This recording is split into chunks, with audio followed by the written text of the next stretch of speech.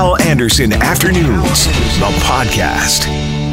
Let's talk about the COVID-15 or the quarantine 15, the 15 pounds that many of us have put on, working from home or being stuck at home, locked down. Jory Jansen is the Director of Sports Dietetics at the Canadian Sports Centre. Jory, good afternoon. Good morning. How are you? Or is it good afternoon? Yes, good afternoon. That's okay. Yeah. Listen, hey, I've lost track of time completely. I don't even know what day it is, so don't feel bad about getting morning and afternoon wrong. The quarantine 15. Yes, right. Okay, good. That's let me write that down so I don't forget. The quarantine 15 or the COVID 15. It's the real deal. You know, it can be the real deal for some people, for sure, for different reasons. I think, you know, for some of us, we've been at home, we're stationary that much more. The kitchen is even closer to our office space. So with, you know, maybe a little bit of less activity in our structured days, and food choices, some of us have been a little more festive, then yeah, I mean, that weight creeping up is happening, but for most, I would say it's nothing to worry about. Things will become more structured in their days, but there's another side too. There's the whole mental illness side where anxiety, even eating disorders, this has really struck a chord with this group. And so for some, this is something that you're going to get through pretty easily. For others, it's looking for some supports to make you aware of that you can get through this and you're not alone. All right, talk about the more serious parts of this then. I had given that a bit of thought, but it never even crossed my mind, eating disorder. So get into that a bit, because as you point out, 10 or 15 pounds, most people can deal with that over time, but that other stuff may not be so easy. It's not. I mean, we all have our struggles, and whatever mental stressors some people have, it comes out in anxiety. For some, it's dysfunctional eating behaviors. Others, it is full-out eating disorder. So there's different levels. But I think what people need to look at is that we need to practice right now, especially, not just self-compassion for others, but a lot of self-compassion for ourselves, and accepting and acknowledging our feelings for sure, but understanding that and acknowledging our feelings, but looking at what the truth is. The truth is that there are still supports. The truth is that you're not alone. The help is going to be different for sure, but there are people that are trained, that are ready to go. They're on the front lines. That help just might happen in a different way. And so some of those people are listening right now. And so how do they find that help, those supports that you talk about? What's the best way? Well, there's lots of options. If they already have their health care providers, they can connect with them and figure out, okay, so what are the supports? There are a lot of frontline staff that aren't doing frontline work right now, but are doing it virtually. For example, with my clients, we're doing it virtually, and that might be phone calls. It might be a safe platform to have private conversations on to help with that. I know even within schools, there are supports where some of the schools will have their counselors providing support to teens and to children. And that's just a huge, huge help, I know, for even in our household. So you look at who is your healthcare provider, connecting with them. I know Health Canada, COVID-19, there's tons of resources on the website for nutrition. Dial a Dietitian can help set you up with the right person. For example, you know, is it someone that you just need for lifestyle, or is it something more deeper around anxiety and how you can set up a team with a counselor and a dietitian to help you work through this time? So it really depends on what your needs are. Yeah, and you're at the Canadian Sports Centre. I mean, you deal with some real athletes, whether they're pros or semi-pro or just really, you know, serious athletic people. Are they finding it tough as well? Because I can't tell you how many people I have talked to that have said, when are the gyms opening? When are the gyms opening? Which is part of phase 2, and we're keeping an eye on that, and we hope that's going to happen soon. Are you seeing that as well, that demand to get back to the gym and work on not just your weight, but your muscle and everything else that goes along with fitness and exercise?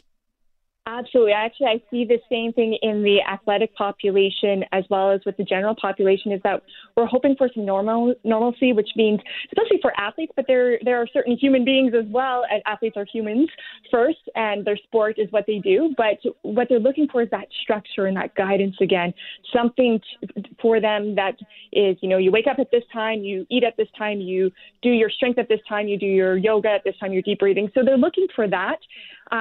And yeah, actually, personally, the first 3 to 5 weeks, business was over the top booming, just because they're looking for that. So it's helping them. At the sports center, I get to work with the team, with the psychologist, with strength and conditioning, with marketing. There's a whole bunch of us working together as a team to support our athletes at first the human level, and then what they do as an athlete as the second level. So it's supporting them first in terms of their anxiety, and then going from there in terms of how do we create, at-home services, because that's how it's had to been for the past 9 weeks.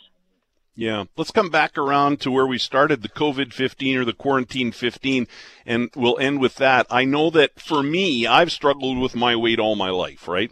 And I know for me being at home, you're just steps away from the fridge. The way I dealt with it is when I took food to work, I took the good stuff, I took a certain amount, and that was how I sort of controlled those tendencies to want to eat more and maybe eat stuff that's not as good for me. But that is tougher at home. Any good advice? For sure. Well, one of the things, the trends, if you follow any social media platform, is everyone's baking. And so one of the things is you don't have to follow the trend. Bake like you did before. If you baked a lot before, awesome. Then you know how to manage that. If you weren't a baker before, then, maybe do it the way you did. Go back to the simpler ways. The other part is challenge diet culture. Challenge the over-exercise or the over-healthy eating image and go back to normalcy. Try to get some structure in your day. Go to sleep at the right time. Wake up at a scheduled time. Be consistent with those. Start maybe a couple of meals are more consistent and a couple snacks are more consistent.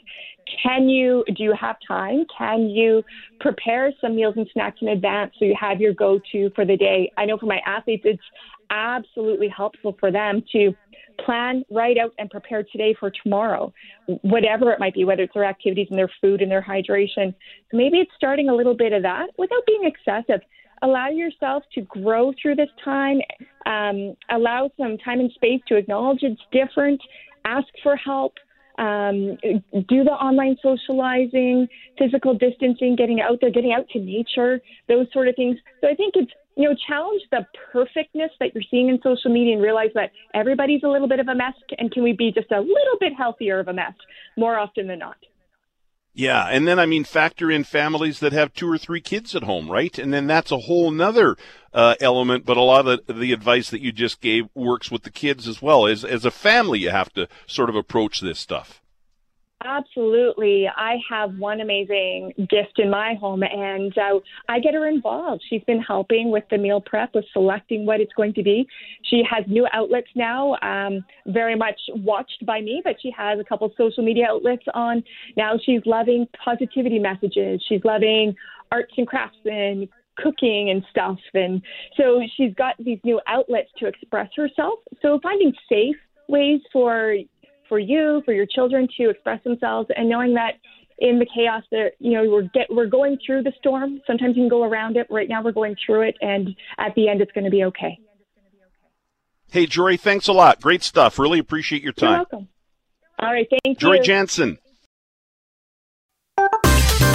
Joining us on the phone now, Iconic. I'm adding that, Harry, to your introduction here. The iconic farm reporter, Harry Siemens, SiemensSays.com. Harry, how are you this afternoon? I am doing really well. Yeah, absolutely good. Excellent. Hey, I thought it was time for an update on our farmers, our growers, our producers. I saw a story this morning, and I'll get you to weigh in on this, and then we'll chat about our farmers. But over in Britain, Prince Charles is encouraging people to help farmers harvest over there. Apparently, there's a severe shortage of labor, and the prince says that we need an army of people to help. Food does not happen by magic. Food is precious and valued and cannot be taken for granted. Absolutely true. How's which I thought is a nice thing. You can weigh in on that, and then maybe we can get into labor here. Any shortages around here that you're hearing of?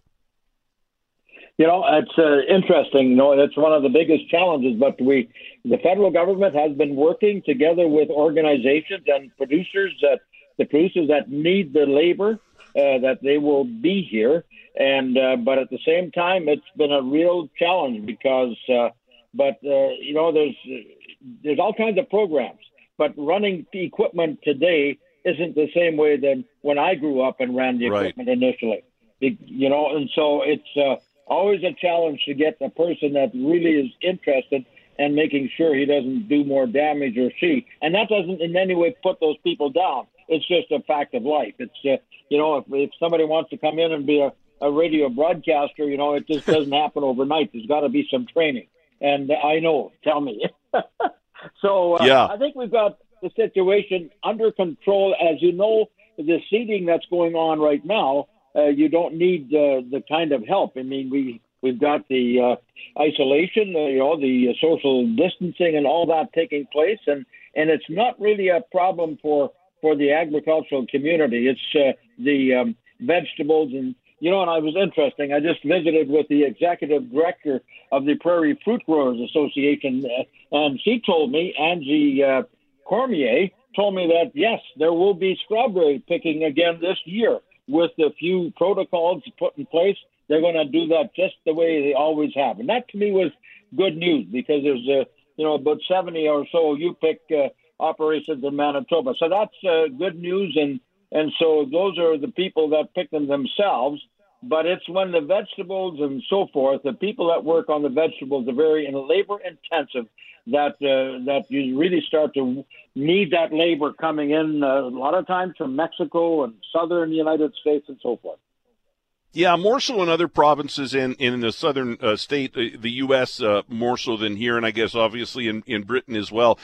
Talking about the equipment now, as a kid, I would help my grandpa and my uncle harvest, right? I drove the truck, and they'd, we dumped the grain from the combine into the truck on the run, and I'd take it in and, put it in the bin.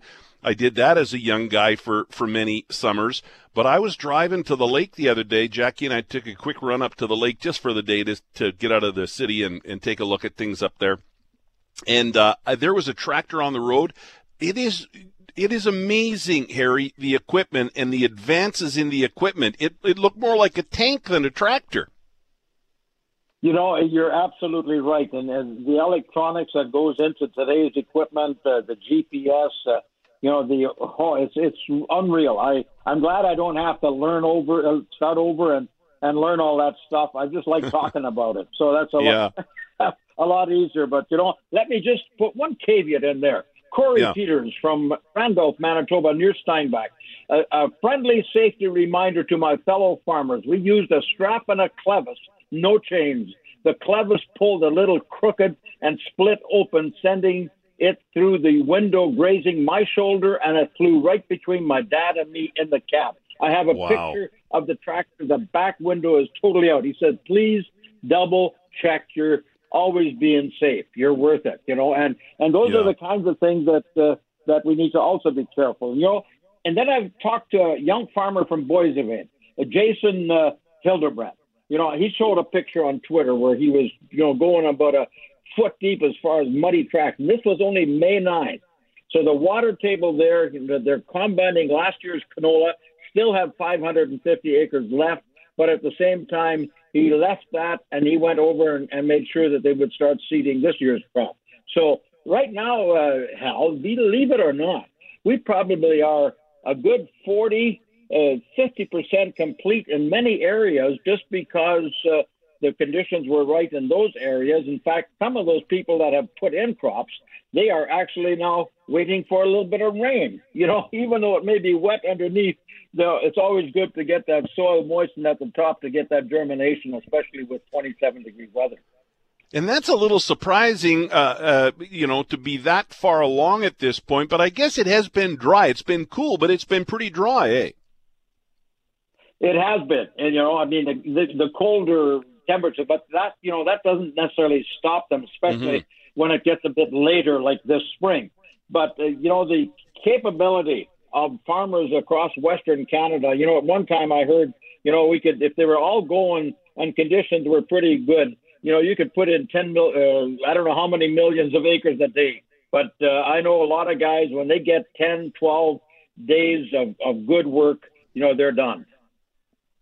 And how are they feeling with the crop in the ground for many of them, Harry? Are they feeling optimistic with this pandemic? It's got everybody on edge and wondering about the future. What about our growers and even our producers? And we can talk livestock in a bit if you want, but what about the crops? How are they feeling?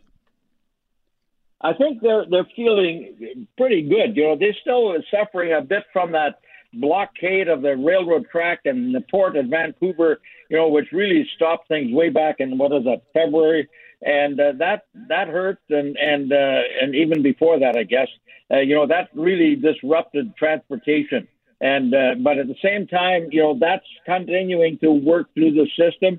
The border remains open. A lot of our crop, of course, goes south, and so we've got that going for us. Right now, the guys are optimistic when they can get on the field and start turning that dirt, and the dirt looks good. And it's unbelievable. I asked Jason, I said, how do you get all those tracks? What do you do with those tracks? He says, we use an old cultivator. We use an old cultivator and then knock it down and put in the seeds. And of course, there's so much zero-till or part zero-till going on that this same Corey Peters, he had another picture on Twitter. He says, I'm putting in soybeans into the trash from last year's corn crop. And so it's the innovation, the ingenuity, and just the plain, working hard and doing what's got to be done is why I, at 39 years of actual journalism, I'm still in the business. Yeah. And one quick last question, and then we're out of time, and we'll have to do this again soon, Harry, but what about livestock? I see more and more producers out there, including Henry. I know who Henry listens to this show, Henry up in the Interlake there. I see he's selling cattle directly to people. He drops the livestock off at the butcher. I mean, it's all done properly and everything, but farmers are skipping a couple of steps in the middle to try and make ends meet.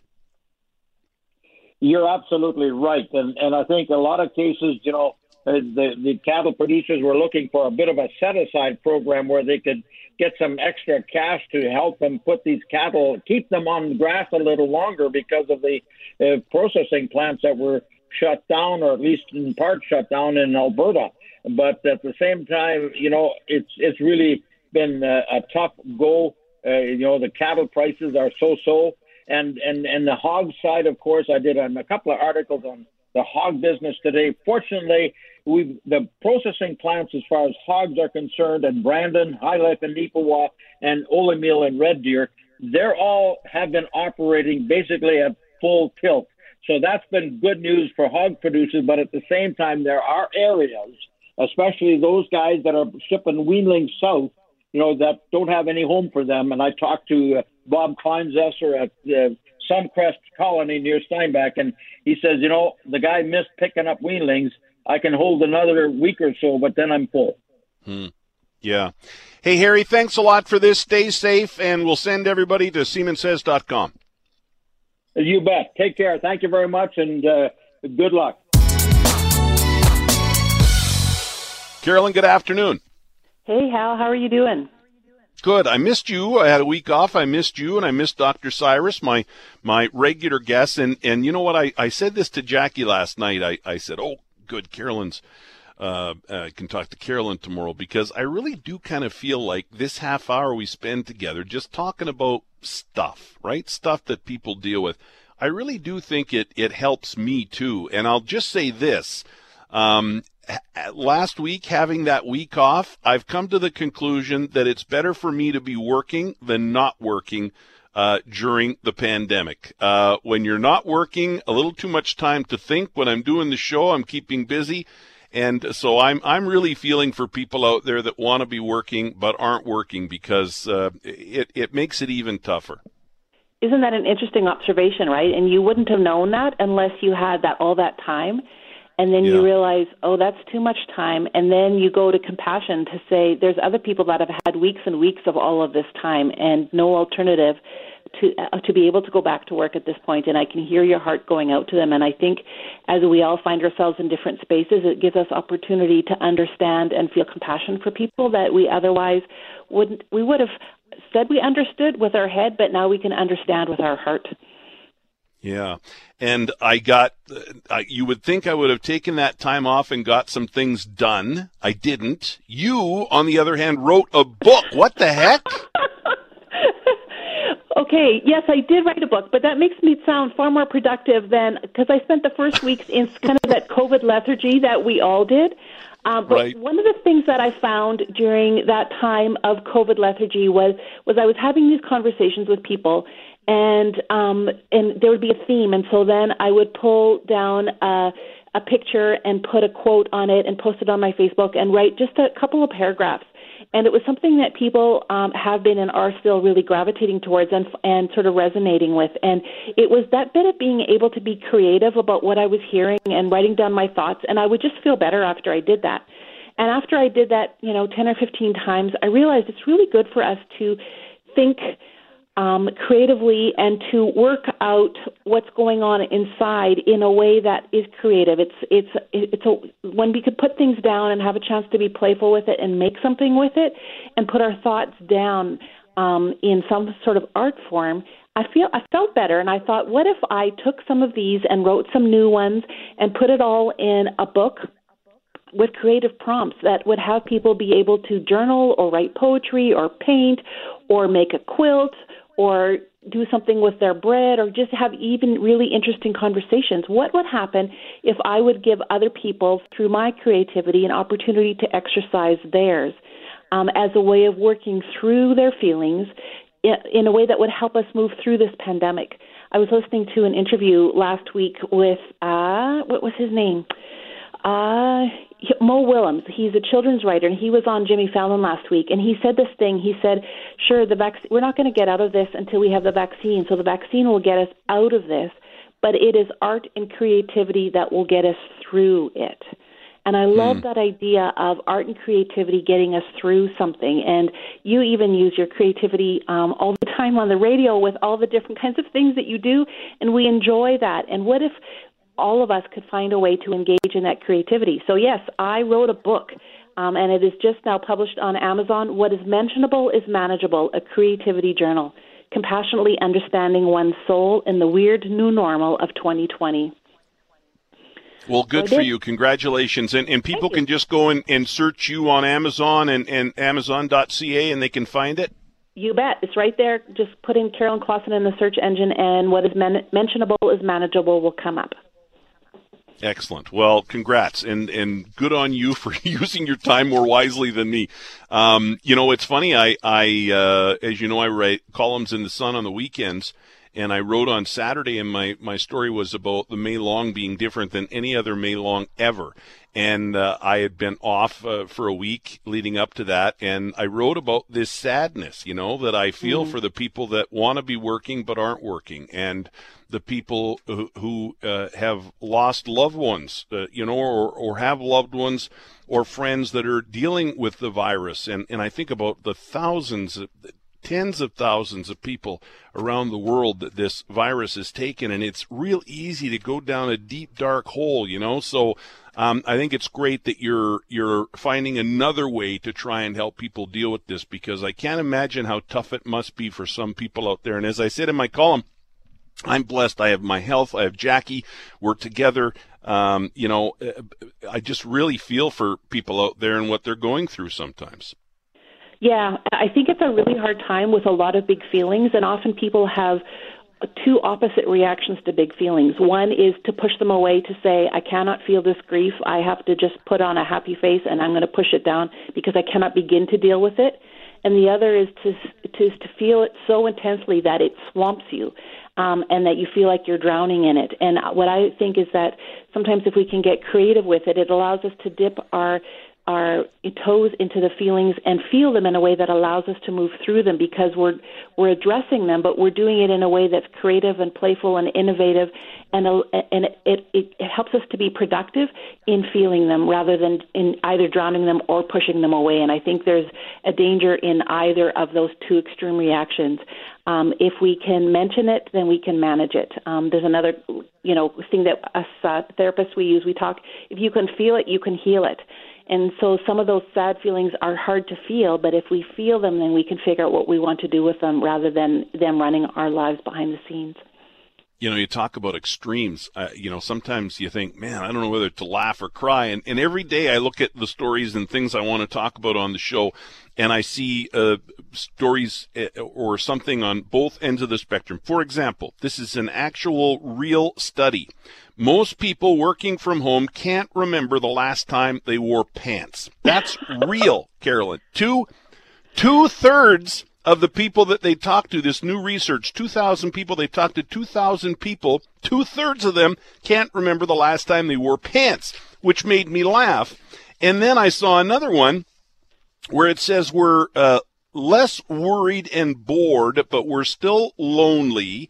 And I also saw another study. This one's actually from DoorDash, the food delivery service. And it says moms and dads are using meal times to escape the house. 20% of parents, over half of people are ordering more, doing more takeout because of the pandemic. But 20% of those people admit they're ordering takeout just so they can get out of the house and get some me time.